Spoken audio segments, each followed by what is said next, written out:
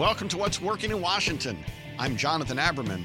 Today, skills and techniques to become a better communicator in the workplace. There are those conversations that you sort of fake your way through or phone it in. And then there are those where you're really hearing them. We all can feel the difference when we've been really heard by somebody. They say that laughter is the best medicine. People also will say that lion taming is a good preparation for life as a business leader. Well, what about training that combines the best of both? Our next guest, Mark Chalfant, is the Artistic and Executive Director at Washington Improv Theater. Mark and Wit stood out for us recently with some things they did to help government workers keep a little bit of sanity during the shutdown. We want to talk about that, and also how they're helping business leaders develop really significant leadership skills in a very unexpected way. Mark, thanks for joining us. Thanks for having me, Jonathan. Well, tell us a bit about Wit. Okay, we're a nonprofit here in D.C., and we're basically focused on performing and teaching improv. And that's both, on stage with our performances year-round. We do about 300 shows. In classes, we teach about 1,600 students. And then we have a big Wit at Work training program where we're taking improv skills into the applied world and reaching people in all kinds of businesses. So I think that people who are uninformed perhaps think that improv is all about humor, but yet a lot of what you're doing now is taking the improvisational skill development and taking it into the workplace and business training. How do those two parse? Well, I think humor can be important. It's important to have levity when we're working our butts off all the time. If we're always serious all the time, we will grind ourselves into a paste, Mm-hmm. But it's also just about, I think, listening and being connected to the real moment that's happening. And that means connecting with your audience if you're in a speaking situation, or with your teammates if you're working collaboratively, and really hearing what they're saying and really being able to communicate to them what you're saying. And improv is great at really digging into those communication skills and those observation skills and making people sharper communicators. So I'm a musician, and when I perform and I'm playing the guitar and the crowd's in it, there's a feedback loop, a connection that's really distinctive. Is that what you're getting at? Absolutely. And that feedback loop, that might be just between two people. When you're having a one-on-one conversation, there are those conversations that you sort of fake your way through or phone it in. And then there are those where you're really hearing them. And we all can feel the difference when we've been really heard by somebody and when we've just had another meeting that felt the same as all the other meetings. So what you're getting at, in effect, is empathy and the ability to get people to develop empathy in the workplace without them being berated into being empathetic. For sure. And then also the flip side of that is being brave enough to be a little vulnerable and expose yourself. Like if you are having an issue with somebody, finding a way to address it rather than just bottling it up or batting it away. Now, when I teach public speaking, one of the statistics that I always share with my students is that most people are more afraid of public speaking than they are of actually dying. And do you find that one of the ancillary benefits of improv training is that it really makes people understand that being in front of an audience or speaking with people actually isn't something to be afraid of? Yeah, for sure. A lot of people come to improv specifically to get through that fear. And I think there are two things that they're afraid of. One is they are afraid of that audience, the idea of being judged or being seen as not enough, But then the other thing that they're afraid of is really themselves. They're afraid to really show the real experience that they're having. They think that they have to sort of be presenting this perfect, wrapped up presentation of who they are. And when you get past that and realize that people are actually much more interested in seeing your authentic self, a little bit of warts and all, then you get a little more comfortable, I think, just being yourself in that setting. I completely agree. There's also something else that strikes me about improv or any sort of performing. It's almost thrilling in a way. How would you describe it? You're a performer, and clearly, Mark, you look in your background, a lot of your life is about shaping people's lives through humor and through these opportunities.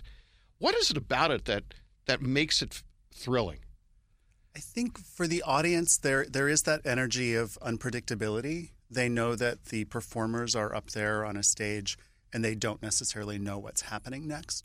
So you're sort of watching different layers of the performance. You're watching actors, but you're also watching really playwrights or script writers making choices about a story, about a moment, And so you get to see the thrill of everyone on stage as well as everyone in the audience with you experiencing the surprise at the same time.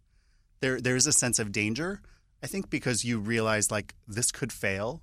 And in any given moment, you might feel like, ooh, that seemed like a bad move. Like, I feel like the scene is deflating now or whatever. And you feel this sort of in your gut. You're not necessarily thinking of it through this cerebral lens. But then the players on stage will find a different way to find agreement. And then you're sort of enjoying it again. It's really tension that's going up and down that is behind so much comedy. And getting that experience with a group of people and knowing that you're the only humans on the planet who are ever going to see this performance because there's no script. It's never going to happen again. There's something really thrilling about that. It's really interesting to me as you describe it. It's the difference between the solitary excitement of, say, downhill skiing or parachuting, which can be incredibly exhilarating and thrilling, but is fundamentally a solitary experience. This sounds to me like, again, you're driving the development of that empathy gene in people. It's a shared thrill. It is a shared thrill, but it also is a team sport. You know, to extend your metaphor, it's a little bit more like basketball. We frequently say, you know, that we have to rehearse, and people ask, well, how can you rehearse if it's improvised? And it's just like a basketball team needs to practice their skills, even though their practice doesn't include the team that they're going to play next Saturday. You know, you will play that game when that team shows up. So you'll do that show when the audience arrives. But you've got to build your skills.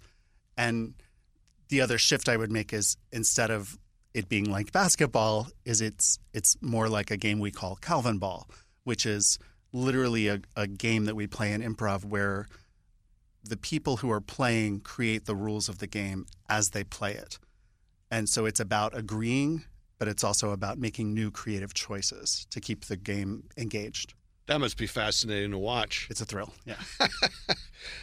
Well, if I was interested in doing this as an individual or have my business, how do I come to WIT and interact with you guys? Well, our website, you know, just Google Washington Improv Theater or find us at witdc.org. We have a workplace training program called WIT at Work, and we see clients throughout the region and also, you know, other places. We go down to Dallas regularly to work with people at Deloitte. We've worked with some teams at World Bank at some of their off-site locations. We're doing workshops like this, you know, weekly.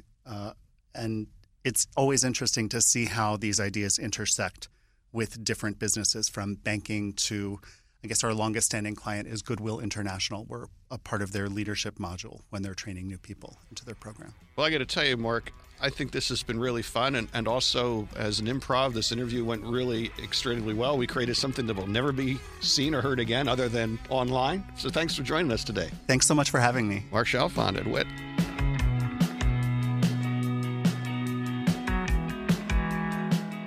Thank you to the Greater Washington Board of Trade. The Greater Washington Board of Trade represents leading businesses, nonprofit organizations, and academic institutions, and has helped shape the development of our region for over 130 years. Visit boardoftrade.org to learn how a Board of Trade membership can help your organization succeed in this rapidly changing marketplace. Thanks to Orrick, an international law firm that focuses on technology, energy, and infrastructure finance. Clients worldwide call on it for forward-looking commercial advice on transactions, litigation, and compliance. Learn more at orrick.com.